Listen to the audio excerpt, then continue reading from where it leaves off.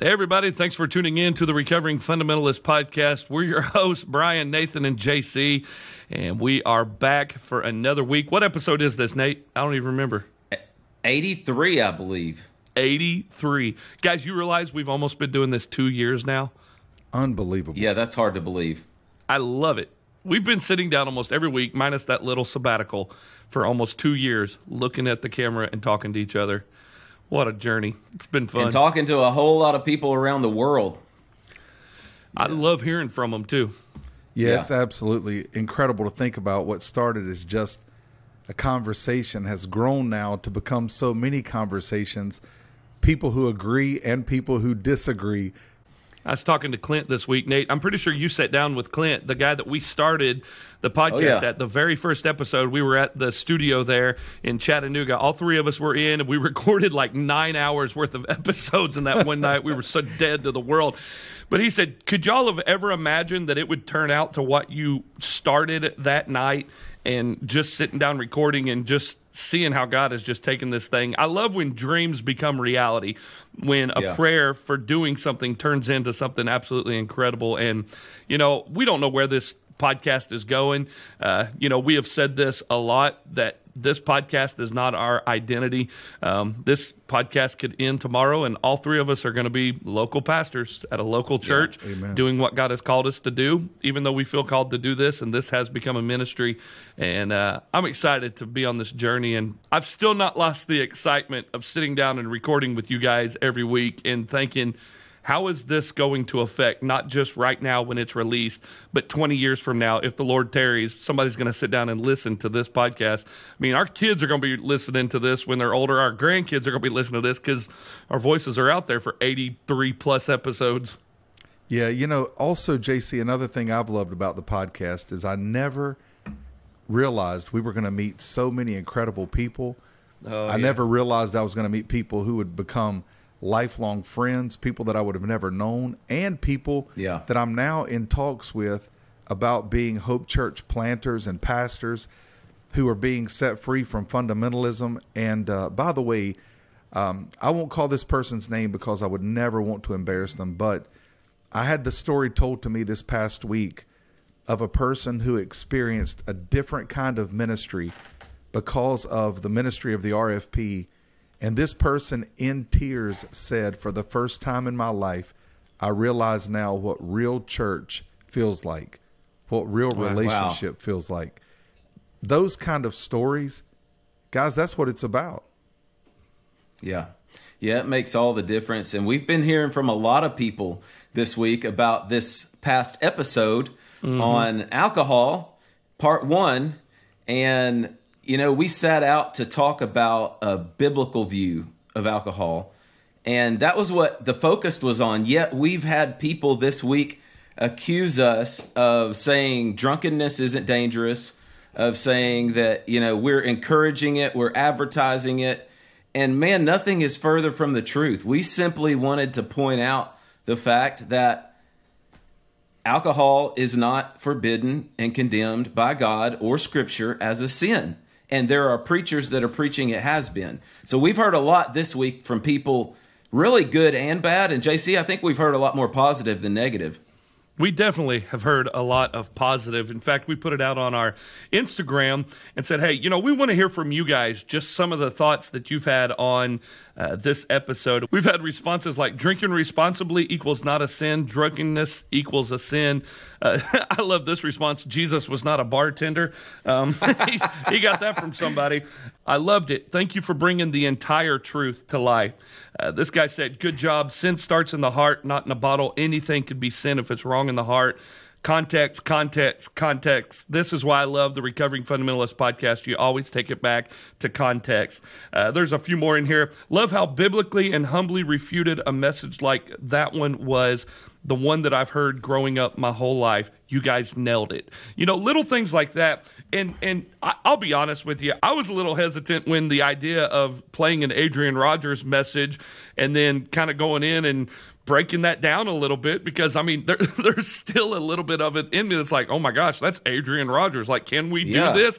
And I'll be honest, right before we recorded, I was like, do we want to do this? Because we know there are some people that are Adrian Rogers that's their hero. I mean, he was one of my heroes. Nate, you said it on the episode last week. Brian, you met him like that. But I love what you said, Nate, in a tweet this week. You said something like, even our heroes have to be called out at times. And I'm glad that you talked us into doing it. And it was a great episode. Hey, even our heroes are answerable to Scripture, and the three of us are answerable to Scripture. And if any of us preach something that's against God's word, I want to know about it. I believe in my ministry I've done it unintentionally, but I don't know of any time where I've done it intentionally, or if it had been pointed out that I would have pushed back against that. The Bible is our final authority, especially as pastors. So we're all accountable to truth, and it's God's truth. Well, I think the point is this. Adrian Rogers is a great preacher. Consistently, he preached God's word. He was faithful to Scripture. But all of us have done this. He approached that subject with an agenda.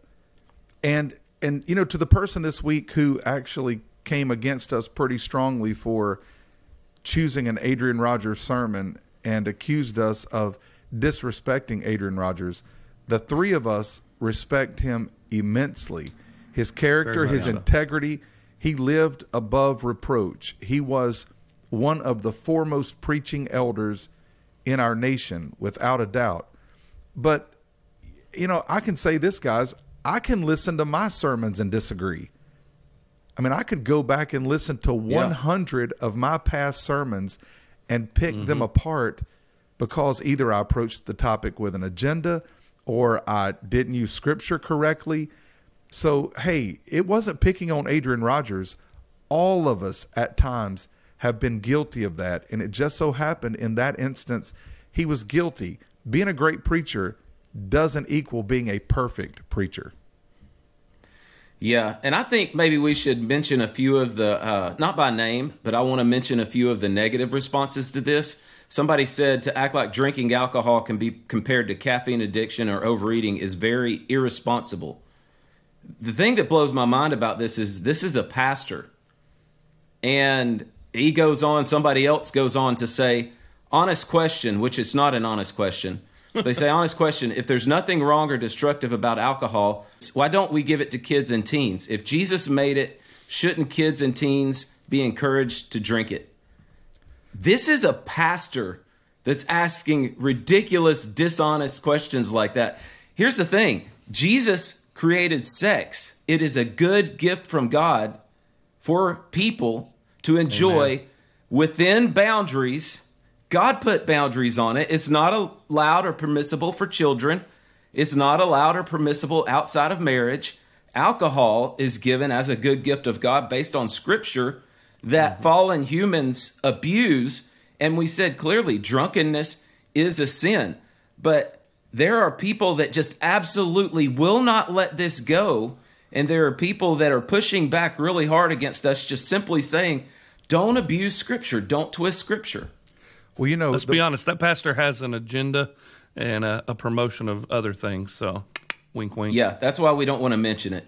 Well, because I made a decision a long time ago not to respond to certain people like that are not asking honest questions, that are not engaging in healthy dialogue that goes back and forth. Here. I engaged with Pastor Dallas this week, as I think both of you guys did. That dude is reasonable, level-headed. He disagreed with us. He even got a little bothered at us, and we went back and forth. He's a respectful man, and in the end, we ended having a great conversation. We agreed to disagree, but man, I respect people like that, and I'll have conversations with them all day long. As a matter of fact, y'all make fun of me for it because I'm way too open, but there are certain people that I absolutely will not engage on social media because it's pointless.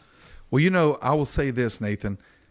All Scripture is given by inspiration of God. All three of us believe that, right? Amen. Yeah, so all three of us believe that. But I'm not sitting down with my young kids. JC, you have kids, and I know at night you sing songs with them and you do devotions with them. You're not leading them through Song of Solomon.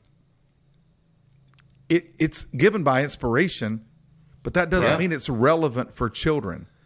So that's one of the most ignorant arguments I've ever heard. Like, I love my children, I want them to love God's word, but when they were little girls, I wasn't walking them through the garden passages and the fruit tasting passages of Song of Solomon. It's not relevant. Yeah, and here's the thing I love, guys. I was really struggling with engaging with this guy because it was such a stupid comment and it blew my mind that it came from a pastor. But before I could even get on there, I think there were 18 responses by our RFP fam. And dude, like we've said before, there is some solid logic, and they were engaging him at a level that I really didn't even have to speak into. But as they were engaging him at a super solid, respectful level, he just keeps spouting ridiculous stuff and absolutely refuses to admit that he does not have a point, especially from Scripture. Some people just need to get off Twitter completely. Absolutely, for their testimony's sake. Yeah. And some people being blocked on Twitter is the wisest thing you can do, because blocking people is not the cardinal sin. Blocking people is a perfectly acceptable response to ignorance and trolling. And for one thing it does, it just takes that person out of our consciousness, and we don't have to deal with it, and we can have a good spirit, and we can move forward and do what God's called us to do. You know, and this is something that I want to hit on, is that all three of us have a different personality, a different approach, a different take on things. We don't agree on everything. Just because we're good friends and we have this podcast together, there are things that, Brian, you do completely different than I would do. Nathan, same. I mean, you know, that's just who we are. And one of the things that's been thrown at me a couple times this week with some things that I've posted personally is this is going to hurt the brand of the Recovering Fundamentalist podcast. What about the brand? I'll just be straight up honest with you. I don't care about the brand. We've said this a lot. This podcast could end tomorrow, and all three of us are still pastors of a local church. Like, this podcast is us sitting down and having a conversation and inviting people into it. And, you know, there comes a point where we don't want to just do stupid things to hurt the brand. But, you know, we're not just going to go out there and post things just to get clickbait, just to get people to come to our podcast and listen. There's things that are thought about that if we're posting it, we either fully believe it or we're thinking about it, we're praying through that, and we will say that. You know, and there's been times where I have posted stuff that Brian and Nathan have asked me, hey, what do you mean by that? What are you posting that for?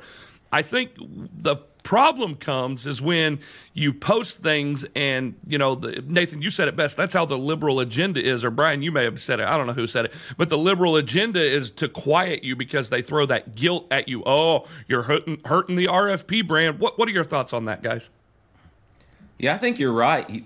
The three of us are not above being questioned. We're not above reproach. We give each other a hard time more than anybody else does, and people can't see that in our private interactions, thankfully, for many reasons. But we do push back. Yeah, we push back on each other a lot. And here's the thing people don't realize. So I think you blocked somebody this week, JC, and someone said, oh, you can't speak into JC's life. That's bullcrap. I know people that speak into JC's life, and he receives it. People have said things to you. People have said things to Brian. And, man, you guys have contacted me, and we've had group chats with other pastors that we respect, that have our best interest at heart, that are reasonable, that are biblical, that are logical, and we let them speak into our lives. And we don't always like what they have to say. No. And that's something that we are open to. But anybody who opens themselves to every fool that wants to speak into their lives, they're a fool themselves, and we absolutely won't do that. And the fastest way to get me to shut down is start trying to pressure me to do something, because you're not going to do it, buddy. My buttons are not accessible to you. Preach. Man, you know, my Twitter, I have a knack for making people angry, and it always makes me laugh that people think that my Twitter exists to please them. You know, the thing is, too many pastors out there, they're like the vanilla base of a cookout milkshake. Whatever fruit you put in it, it takes on that flavor. Exactly. And so they just try to live in every world. The difference in me is I'll actually say what I believe, whether people disagree or not. The funny thing is, I can tweet, Jesus is Lord. And all of the guys ought to agree with that. And it'll get 25 responses. Why don't you think Jesus is king? Why don't you think he's God Almighty? So Goodness I post heaven will be non-denominational, and it recently got almost 600, likes or whatever. And then I had all these people coming at me for that. And by the way, guys, I don't know if I've told you this or not, but JC, I had somebody a little while back, they sent me a private message and they said, I wouldn't have said that. And I said, well, don't worry, you didn't. Exactly. I love it, man. Exactly. We don't back away from anything. I mean, the confrontation has to happen, the truth spoken. Let's talk about some Anon accounts. Man, there's like 70 new ones that keep popping up everywhere. There's some that are absolutely hilarious, and then there's some that are no one cares. Well, whoever that is absolutely incredible. I just want to go on record of saying, if I ever find out who Deacon Randy Ranger is, that guy is annoying. I hate that stupid face and smile.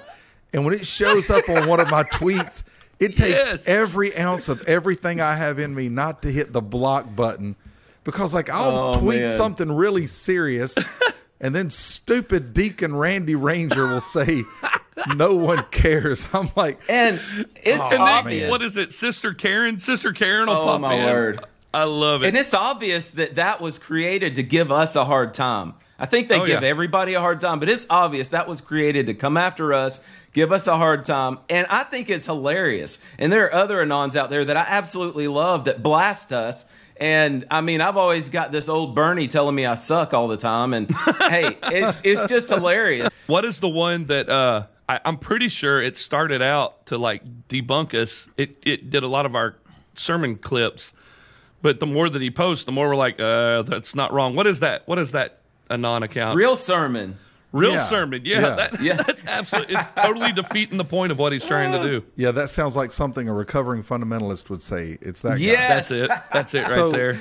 I love it. This whole Piggly Wiggly revival, shout out. Oh, man.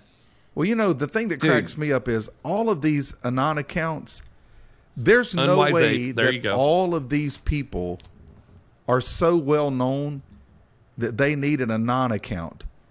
So some of you guys, you just need to be Benaiah and be willing to jump into a pit with a lion on a snowy day. If you're not that kind of man, just shut your Twitter account down. I hate shadowboxing. If I make my statement under my real name, do not come after me under an Anon name. You better use your real name, or else what you say carries no weight with me. Deacon Guys, Randy. How crazy is it that we live in a world where the Piggly Wiggly revival and the Hoggly Woggly revival are across the street from each other, fighting and arguing about which preachers are the best, whose flag is the biggest, which special singers there are. Man, what a crazy black hole that Twitter can be at times that I just absolutely love.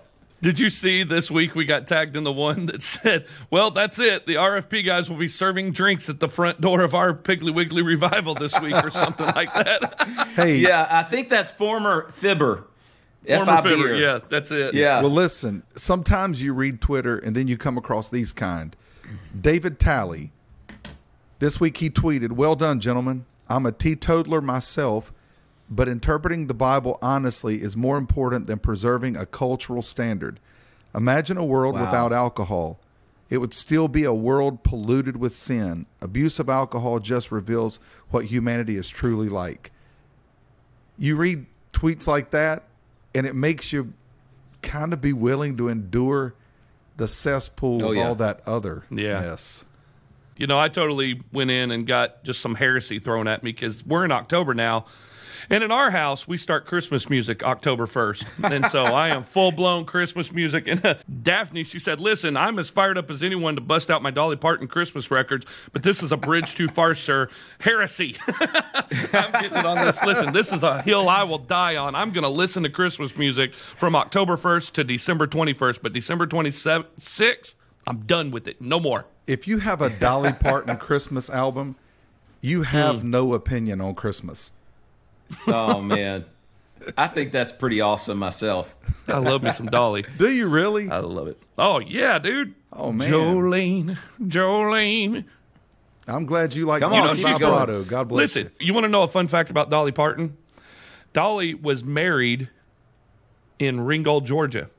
And every year around their anniversary, she comes back. Her and her husband come back to Ringgold, and they spend their anniversary there. And 2 years ago, maybe 3 years ago, I'm sitting at a red light, and I look over, and there's an old lady, did not have the big wig on, wasn't all dolled up, but you could tell was Dolly. And I looked over in the car, I was like, who is that? I have seen that lady before. Then I seen her in Walgreens. I was like, my gosh, that's Dolly Parton. Like, you would have no clue. That's her without that big old wig on, but she has character, so you obviously knew it was her. But we'll go with that. So, boys, what are we doing? Yeah. I think it might be a good time to go to the intro. Yes. I think that'd be a good time to go into the intro. Y'all ready? I'm ready. I'm ready. Let's go.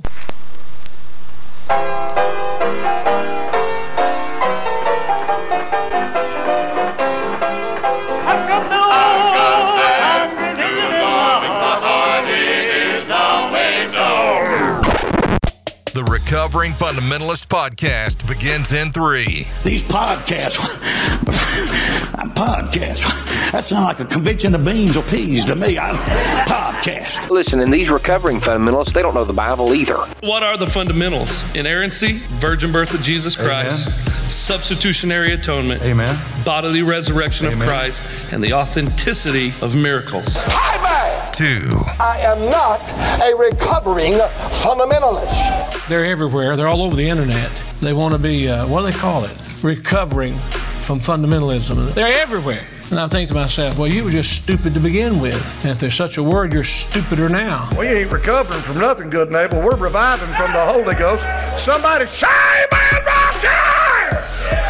Everybody wants to focus on recovering. Oh, you're recovering. Oh, you need help. You need therapy. You're recovering. Let's focus on fundamentalists. We're recovering fundamentalism back from people who have hijacked it. We are biblical. Family, we are the fundamentalists. Man.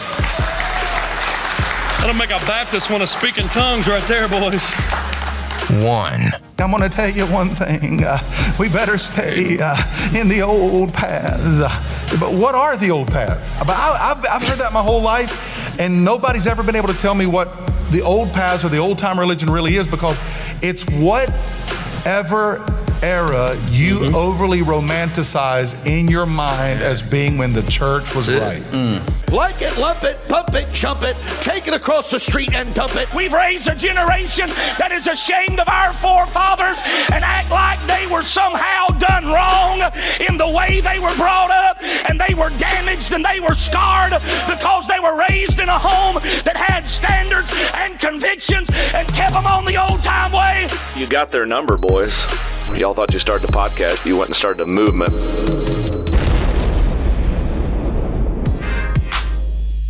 Thanks for joining us for the Recovering Fundamentalist Podcast. Make sure to stay tuned at the end of the show to hear more about the RFP sponsors. Now, here's your host for the Recovering Fundamentalist Podcast, Nathan Cravatt, J.C. Groves, and Brian Edwards.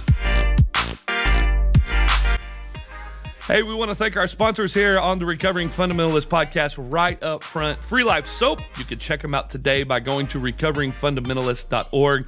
Click on the Free Life Soap tab. Use your promo code RFP and get 20% off of your order. While you're there, check out our merch store. We have Recovering Fundamentalist logo on everything that you can imagine and for your dog. It's going to be a great time on the recoveringfundamentalist.org. Click on it today, and Christmas, it's coming. You can go ahead and start shopping now for your Christmas. While you're there, check out Lootbox Creative. It's lootboxcreative.org. We thank them for being a sponsor of the Recovering Fundamentalist Podcast, lootboxcreative.org. So, by the way, speaking of Free Life Soap and Miss McCribbin, guys, I took a bath and used the campfire smell and immediately felt the overwhelming need to go buy more flannel. That is a manly smell. So what you're saying is that's soap that Calvinists would wear?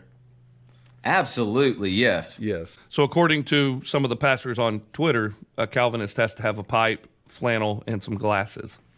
Yeah, and they have carry to an ESV. Right, and a tattoo of something religious on their forearm. And also, they have to have a list of all theological words. So when they're drinking fair trade coffee at a coffee shop with other Calvinists, they know all of the theological terms. That's important. Wearing Birkenstocks, yes. Yes. Hey, I don't know. The quintessential Calvinist, Charles Spurgeon, preferred cigars. So he did. I don't know if a cigar isn't a little bit better than a pipe. I would kind of agree with that. You know what I love about Spurgeon? A lady asked Spurgeon once if he smoked too much, and he said, "Ma'am, when you see me with 2 cigars in my mouth at one time, you'll know I smoke too much." I also read a story when Moody met Spurgeon. He said, "Oh, I see it's true you smoke cigars." And Spurgeon poked Moody's belly and said, "Ah, I see it's true you eat too much." Yes. I love it. Real dudes. And that's kind of, a part of a segue into this issue on alcohol. We had the guy who said, "Why would you compare eating too much with drinking? How could you ever do such a thing?" And I would say to that pastor, you should read the Bible before you actually attempt to teach it. Proverbs chapter 23, verses 20 and 21. "Be not among drunkards or among gluttonous eaters of meat, for the drunkard and the glutton will come to poverty, and slumber will clothe them with rags."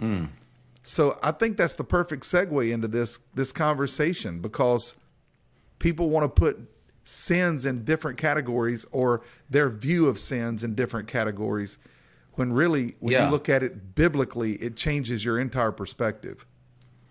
Not to mention that Charles Spurgeon felt the liberty to smoke tobacco, and that could fall into an issue of health if it is abused. And it also falls into the area of Christian liberty because it's not strictly forbidden. So, there are many things that we could talk about in that. But last episode, I love it because we took everything back to Scripture. And we want to do the same thing in this episode. But this episode, we're going to be talking about what all of these other pastors should be talking about. And that is the dangers of drunkenness. When it comes to the dangers of alcohol, there's a thought that always comes to my mind: is the drunk you the real you? And I kind of think that, alcohol doesn't necessarily bring anything out of a person that wasn't already there. I think the heart is always a tap keg of any anger, lust, profanity that pours out of it. And when you get a person drunk, what's in them just comes out of them a little bit more freely. You hear people all the time talk about drunkenness is the truth serum. I mean, why do people either get really mean or get really happy or they get really emotional? You see different phases of people when they get drunk. And why is that? Because there are side effects to drunkenness. And we talked about it last week. Drinking alcohol is not the sin, but the act of drunkenness is the sin. And we want to talk about who's the true you when you get drunk. What are some of those things that come out of you, if you will? Well, Jesus said in Matthew chapter 15, verse 19, "For out of the heart comes evil thoughts, murder, adultery, sexual immorality, theft, false testimony, and slander."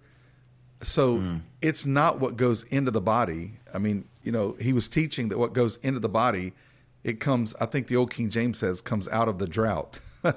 I think we all know what that means. I don't think we need to talk about bowel movements. But, what goes in the body comes out of the body, but it's what's in us and our sinful nature that comes out.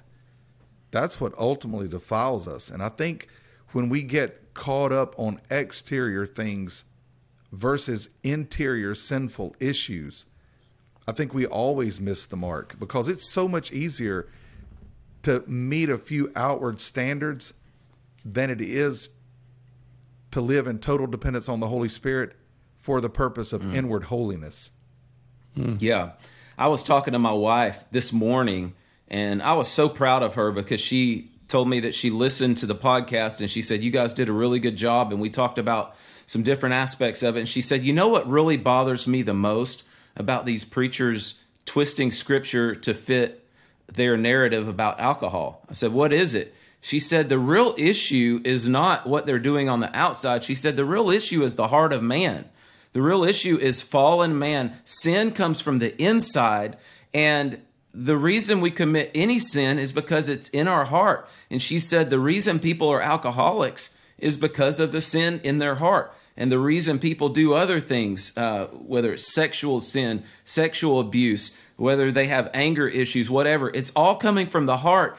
And the independent fundamental Baptist world that I grew up in was so focused on behavior modification and so focused on external appearances that they weren't really preaching to the heart of man. It's true. Well, JC said something last week, and JC, I hadn't had a chance to tell you this, but you said something last week that really stuck with me and that I've thought a lot about.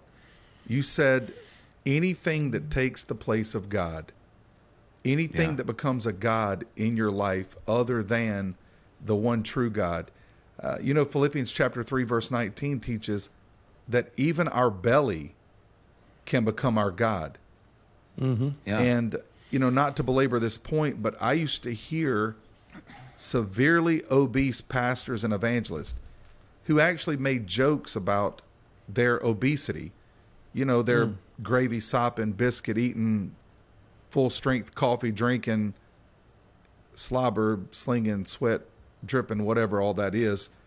And they would actually, like a Dunkin' Donuts support group. Yes, they would actually make jokes about their obesity, with regard to what JC said. And then Nathan, when you couple that with what you just said, what happens is we make a big issue about the sins that other people deal with versus the sin that we deal with.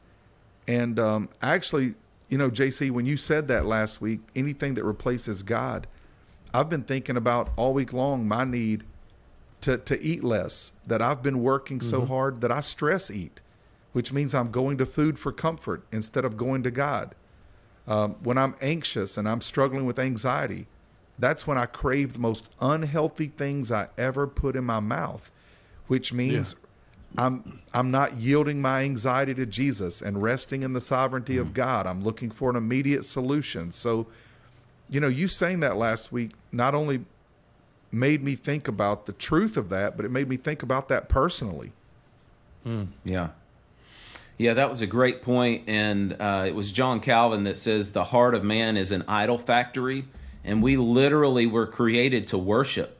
So if we don't worship God, we're going to worship something. Ultimately, most of our worship reflects back at ourselves, which is why we commit sins like gluttony, drunkenness, adulteries, all these other things. But it's all about what we worship. So, JC, that was a great point. And guys, I really want us to get down to business this week, because we all agree that the Bible declares that drunkenness is a sin, that alcohol is dangerous. There are numerous warnings in the Bible about alcohol and about drunkenness and about how we handle these issues. So, Brian, why don't you start us off? What does the Bible have to say about the dangers of drunkenness? Well, I think before this podcast reaches an end, all of us will quote a lot of scripture. But if I can just bring some points out of scripture that I actually pinned down, because I asked myself the question, when does alcohol, or when does drinking alcohol become a sin? At what point is that true? When it becomes a coping mechanism, it's a sin. When it becomes an addiction, it's a sin. When it offends a fellow believer, it's a sin. When it lowers your awareness of other sins, it's a sin. When it hinders the gospel, it's a sin. And when you aren't honest about your weaknesses, it's a sin. And when you go through all of the scripture in the Bible and you kind of look at those scriptures from various angles, whether those scriptures be specifically about alcohol or also about addiction as a whole, when those points are drawn from scripture, it kind of becomes a roadmap to help you avoid slipping into sinful behavior. Contrary to what the Twitterverse had to say this week, especially over the last few days, it's not our intention to convince anybody to partake in alcohol. That is a personal decision. My intention is to convince people that the Bible does not strictly forbid it or call it a sin. That when God wrote Scripture, he wrote many, many, many pages, many different books of Scripture through many different authors, and he could have chosen in one sentence, he could have put it in the commandments to say, thou shalt not drink alcoholic beverage. And yet he did not choose to do that. He could have given us a verse that was extremely clear to point that out, yet he did not. But multiple times throughout Scripture, he forbids drunkenness and debauchery and excess and abuse, and that is a sin. Brian, you just mentioned a lot of things, a lot of areas that it becomes a sin. Another area is when it cannot be done out of faith. There are people whose consciences are seared with a hot iron because pastors have twisted Scripture and they have a conscience issue with it. Until you get that resolved, you need to leave it alone, because the Bible says anything that cannot be done out of faith is a sin. So you talk about broadening the playing field there. It is a conscience issue. It's a sin to go against your conscience. So anything we do should be done out of faith. But the thing is, once you understand what the Bible truly says, then you're free to make decisions about that, and you can exercise your faith. But even if you don't believe it's a sin based on Scripture, which I believe is the proper biblical view, that doesn't necessarily result in you're going to automatically become a drinker. That doesn't mean you need to make a beer run or you need to run to the liquor store and celebrate this newfound liberty. It is a dangerous thing, even for people who choose to do it, and people who haven't done it and then all of a sudden decide they can do it. There has to be boundaries, just like there do with all of God's good gifts. I believe what James 2:8 says, in the King James, it says, if you fulfill the law according to Scriptures, you will love your neighbor as yourself, as we all do. And in looking at that, I mean, Christians have a responsibility to regulate all of our behavior in every area of our life according to the law of love, which is to love our neighbor. So drinking should be handled with prayer and careful consideration, in my opinion, when it comes to doing things like that. And one of the things we heard a lot this week was, how are other people, how are sinners, how is the world going to view a Christian drinking? And that's something that I think is a great accountability for all of us. Whether you drink or not, what is it going to be viewed at outside of your private home, or if you're doing that in public? A quick story, a few years ago, I took a couple worship leaders to the Atlanta Braves game, and they got a beer from our old church. They got a beer, and they said, are you going to get a beer? And I was like, well, if I do, sometimes out here in the Braves game, I'll put it in a Coke cup. Not that I'm ashamed of the fact I'm drinking a beer, but that fact of what I just read about, I wanted to come across not making not a weaker brother or sister, but somebody that struggles with alcohol. I don't know who they are, but in looking at that, I put it in a Coke cup and looked at them, and I said, guys, you never know who's watching you. I said, you're always going to have people that are watching you. Not the fact that we're ashamed that we're drinking, but we aren't able to give an account and be held accountable to everybody all the time. And I don't want somebody to, you guys know how this is, when people take one thing that we tweet, we talked about this earlier, and they'll spin it to say something completely different. Somebody sees me sitting at a Braves game, takes a picture, posts that. Point being, I'm sitting here at this game. We're sitting next to a family. They're 2 seats down from us. It's the 5th inning. I hadn't talked to these folks. I didn't even look at them, honestly, until, they sat next to us. 5th inning, a foul ball gets hit our way. I go to catch it. The young boy catches it sitting next to me, and they look over and said, man, you about had that ball, JC. And I was like, what? And I looked at them, and they said, oh, we go to your church. We're part of another campus. I was like, whoa. I looked down at the 2 worship leaders. I said, see what I was telling you? You never know who's going to be around you, watching you. And I believe that has to hold us accountable in every facet, in every area of our life, not just when it comes to alcohol. Well, I think part of the issue is this. Let's just be honest. There's a whole culture that's been built around alcohol. Mm-hmm. And so when we talk about this subject, we're being specific about alcohol in and of itself. I think a lot of people, when they hear the word alcohol, they automatically think about the culture that's been built around alcohol. And let me just say this. There are places a Christian has no business being. There are situations that Christians have no business being in. There's a whole sinful culture that shouldn't even have an appeal to the people of God. There are places built around debauchery. There are activities built around sinful indulgence.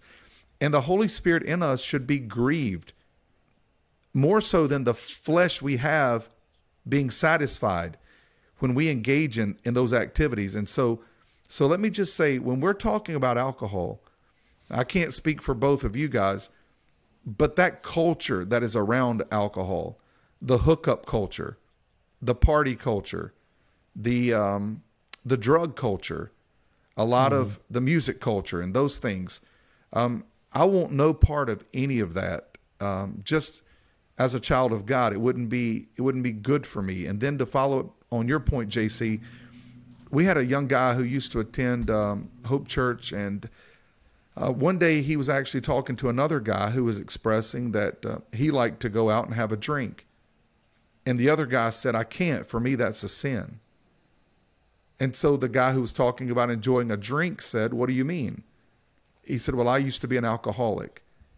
And if one drop were to ever touch my tongue, I wouldn't stop until it ruined my life and everyone's lives in my life." It was a great moment for that other guy because it taught him, when I'm around this individual, I have a responsibility not to flaunt any liberty that I might have with regard to alcohol. So I think people need to understand our context. I think there's a few areas you've got to pay attention to if you do exactly what you just talked about, Brian. I think if you do decide to drink, you should guard against the progressive nature of alcoholism, which is really the tendency to move from free choice to chemical addiction. Wow. If that's in your family, you've got to pay attention to that. I mean, you got to be aware, is there family history related to alcoholism? And can that increase my chances of me losing control? Are there people in my world that by me drinking or posting pictures of me drinking or having a beer or whiskey is going to be a stumbling block? I think this one is very important to understand, that minors should obey the law and abstain from any use of alcohol. Let's be honest. We are fooling ourselves if we think there are not high schoolers, heck, even middle schoolers that aren't drinking alcohol. I've been a student pastor almost 18 years. There are students, middle school and high school students, not just college students, that are drinking alcohol. There are high schoolers getting hammered every weekend. We've got to pay attention to this stuff. And I think we got to remember the advice that Paul gives about stumbling blocks. And, that's why I wouldn't do it at a Braves game, because I don't want to be a stumbling block. I think the question that we got to ask ourselves isn't what may or may not be permissible. I think that's a self-centered approach in certain aspects. I think that we should ask our choice how we communicate our perspectives might impact other people that are around us.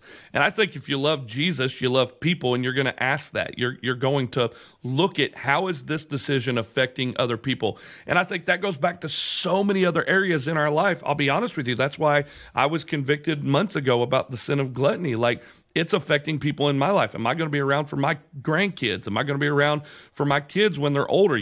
That what I'm putting into my body in a food, it's sexual, who you're sleeping with, who you're hooking up with. I mean, that's a decision that has a ripple effect in so many different areas, not just what you're drinking. And so I think what we have to realize is this functional God in our life, it all goes back to choices that we make, and we've got to pay attention to the ripple effect that it is causing around us. Yeah, it does. We've talked about this, and we all have people in our lives, in our family, who struggle with addictions. And we have to be careful not to flaunt that in front of them. That doesn't mean that we cannot exercise our liberties. And this is a verse, you mentioned Romans chapter 14. This verse was used against us this week on social media because they clearly misunderstood the context and they left out part of it. As a matter of fact, we had discussed listening to the second part of the sermon by Adrian Rogers, because there's a second part called The Battle of the Bottle, after the misery of the bottle. And in that sermon, one of the verses that he quotes out of context and leaves the next verse out because it suited his purpose was Romans chapter 14, starting in verse 20. I just want to read this because it brings both sides of this debate to light. Verse 20 says, "Do not for the sake of food destroy the work of God. Everything is indeed clean." He's talking about food and drink. Everything is indeed clean, but it is wrong for anyone to make another stumble by what he eats. It is good not to eat meat or drink wine or do anything that causes your brother to stumble. Let's keep reading. The faith that you have, keep between yourself and God. So pastor's trying to enforce this verse in Romans 14 to say you can't sit at home and drink a beer. And that's exactly what Adrian Rogers did. He said, so if you're sitting in your home and you pop open a beer and you say you can drink it because you have liberty, you're causing your brother to stumble. Well, that's exactly against what Paul says. Verse 22, the faith that you have, keep between yourself and God. Blessed is the one who has no reason to pass judgment on himself for what he approves. But whoever has doubts is condemned if he eats, because the eating is not from faith. For whatever does not proceed from faith is sin. So that's part of the issue we really have to deal with. The weaker brother, first of all, is not allowed to be a pastor. Pastors are called to be mature teachers. Elders are called to be mature teachers who have grown in their faith. So you're not allowed to run around and be a weaker brother and tell people what they can and can't do because you don't like it. And we have an episode called The Tyranny of the Weaker Brother. If anybody has any questions about that, please go back and listen to it. Even if you've listened to it, go back and listen to it again, because there are a lot of people that are trying to do that. And also, that doesn't mean that any weaker brother who's a legitimate weaker brother, who has a weakness for whatever reason, if it's addiction or he's young in his faith, that doesn't mean they get to run around and tell everybody else what they can and can't do in private or what views they hold. That means we just need to not cause a brother to stumble and sin. You can apply that, or misapply that, I should say, to a fault, because it could get to the point in our Christian culture, something offends almost everybody. Yeah, you're right. I mean, think about it. Don Green would have been offended by wire rim glasses. So should you have gone and gotten, different glasses?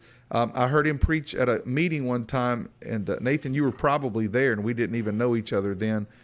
But he preached on, parting your hair in the middle and using hairspray. So does that mean you're supposed to go home and change your hairstyle? A lot of people did. Yeah, Amish people are offended by buttons.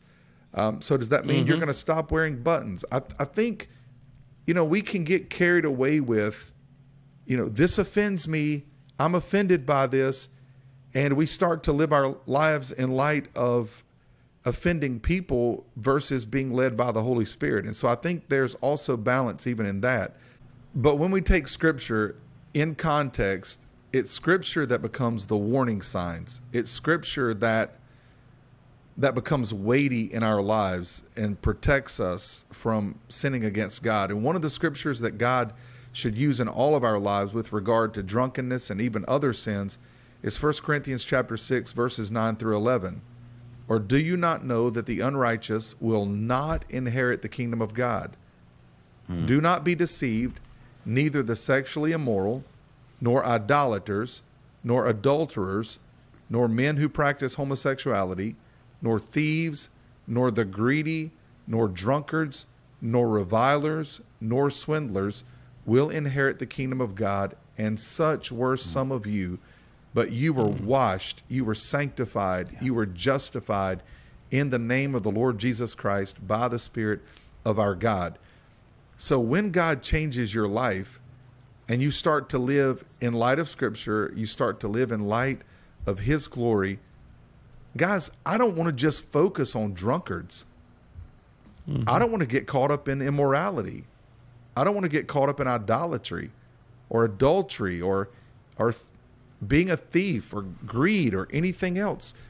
I think sometimes we have a tendency to isolate, and so this person says, this offends me, and they name one sin in isolation.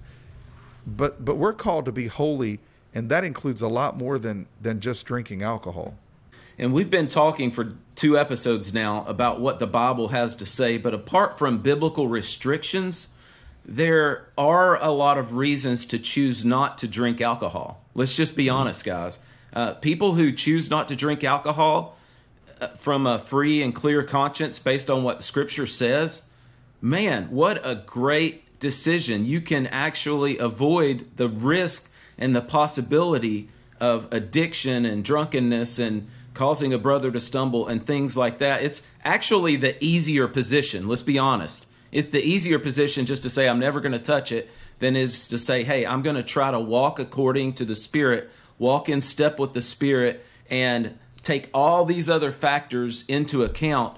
And if you look at what Scripture does have to say, Proverbs 20 verse 1 clearly says, wine is a mocker, strong drink a brawler, and whoever is led astray by it is not wise.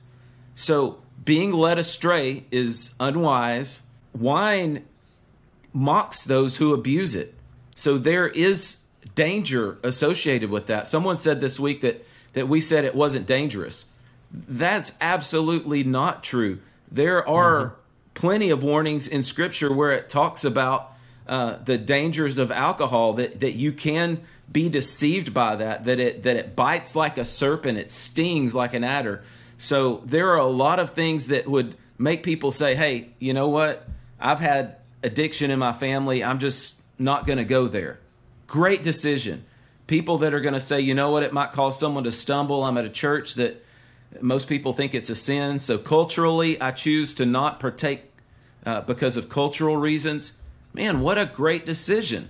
But for a man to stand in a pulpit, or for someone to sit at a table with another brother in Christ and say you're a sinner when they're not disobeying God's word, or they try to put more restrictions and legalism on people, that is wrong. And that's really what we've been speaking about. Well, if I can just make this statement, I jotted this down the other day, guys. Christians can never be casual or careless with things or issues that hold the potential to be or become sin. So anything that holds the potential to become sin, we should never approach it carelessly or casually or haphazardly.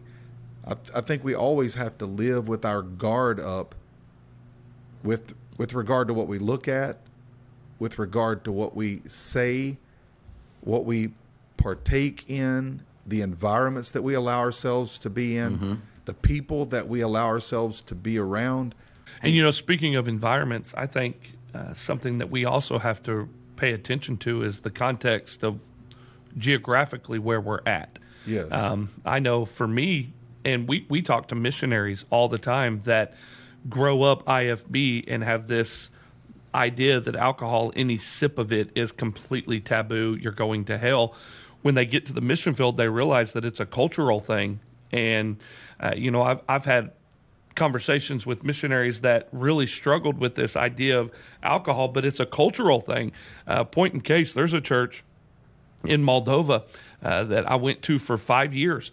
You sit down at a restaurant and there's a bottle of wine, just like a restaurant here would bring out a bottle of water or chips and salsa. Like a bottle of wine is what starts in your stomach. You know, that's just what they do. And for me, I'm sitting here going, I can't do this. You know, I mean, I remember coming right out of the IFB and there's a bottle of wine sitting there and everybody's drinking it. And I'm like, all of these heathens, you know, but it's what they do to start their meal. It's the first thing. And I think a lot of that comes back to context also. Now, they weren't drinking to get drunk. It's how they start their meal in Moldova. It's something for the belly that prepares their belly for the food, you know, which almost makes Scripture seem truthful. And, you know, in those regards. But we've talked to so many missionaries that when they get to the mission field, I could think of 5 right off the top of my head that we've had conversations with who have a different approach to alcohol now because of being on the mission field. And they realize that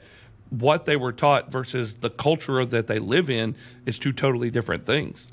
And that illustrates another great point, that it was a cultural thing in Scripture, because the Jewish people, the Hebrew people, have always partaken in alcohol. We see that in Scripture. We learn that through cultural studies.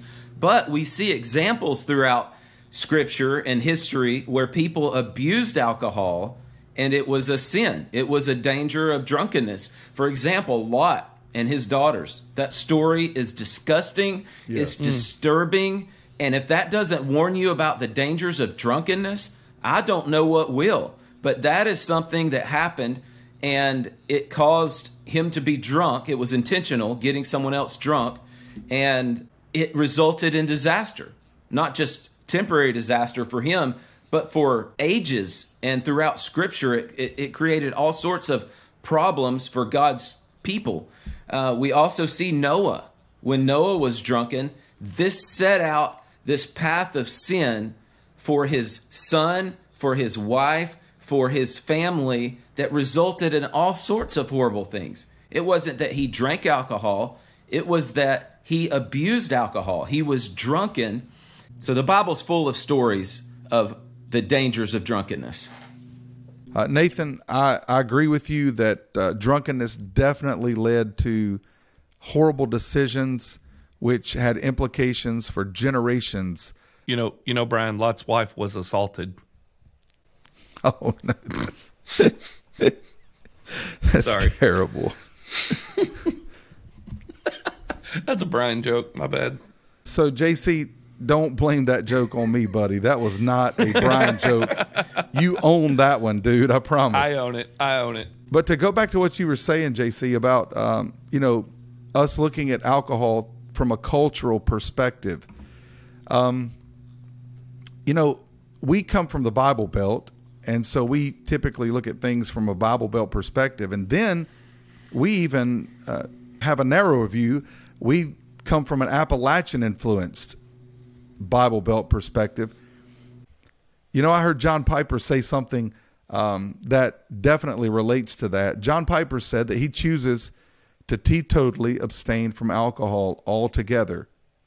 But when in Germany, he would receive alcohol from a host rather than offend the host and lose a gospel opportunity.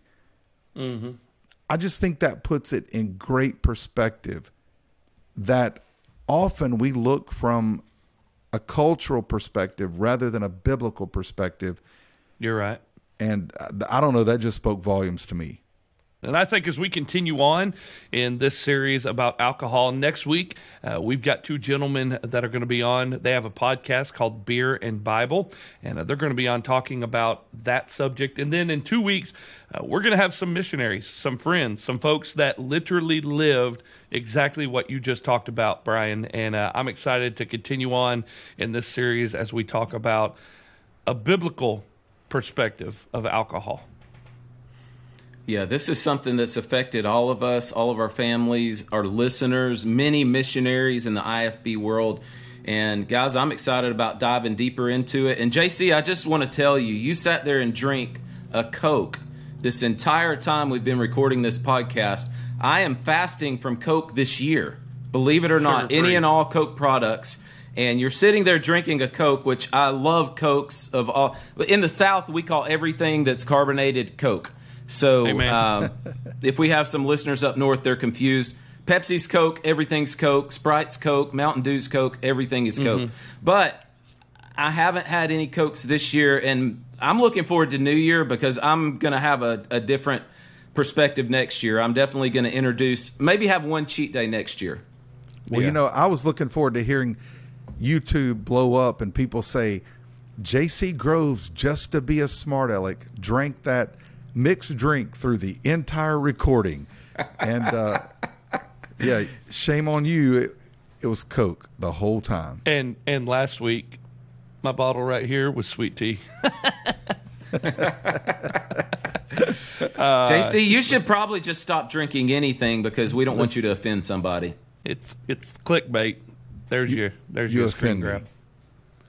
Well, my bad. Hey, we want to thank our sponsors here on the Recovering Fundamentalist Podcast, Free Life Soap and Loot Box Creative. You can go to recoveringfundamentalist.org and find both of our sponsors of the Recovering Fundamentalist Podcast. Guys, I love being on this podcast with you. I love our family, the RFP fam, our patrons of Patreon, and this is just an incredible movement that God is continuing to teach us and grow us as we are learning and talking about issues that have been really taboo and kind of the elephants in the church for a long time. And if you don't talk about them, you're never going to figure out what you believe or why you believe it. And we want folks to own their faith. And I'm excited that us three get to have a conversation around a microphone and extend the conversation to hopefully start smaller conversations and folks to really get an understanding of why they believe what they believe. That's the goal of everything we're doing here, isn't it? Amen. Yep. So in summary to the last 2 weeks of episodes on alcohol, number 1, honor God's word and be faithful to teach God's word. Number 2, use wisdom when you approach this issue and when you decide how to deal with this issue. Approach it prayerfully and honor God and honor your brother. Number 3, let's always record at night so nobody's mowing right outside again. That sounds good. I like that one. Yeah, I was just getting ready to say. Shout out to Braden. He's out there on the mower doing a great job tearing for us. it up. How big is that yard? He is doing great. Come on, man. It's big. I was getting ready to say the grass at Gospel Light's going to be looking good Sunday. That's hilarious. Well, thanks for being here with us on this episode of the Recovering Fundamentalist Podcast. Until next week, cheers. Be sweet. I'm offended. Peace. Thanks for listening to the Recovering Fundamentalist Podcast. Be sure to stop by our social media, Facebook, Instagram, and Twitter. Give us a follow. Also, go to our website, recoveringfundamentalist.org. That's recoveringfundamentalist.org. There you can find Recovering Fundamentalist swag. You can get your t-shirts and hats. You can join our ex-Fundy community, see where we're going to be having some meetups. It's the recoveringfundamentalist.org. Be sure to join us next time for the Recovering Fundamentalist Podcast.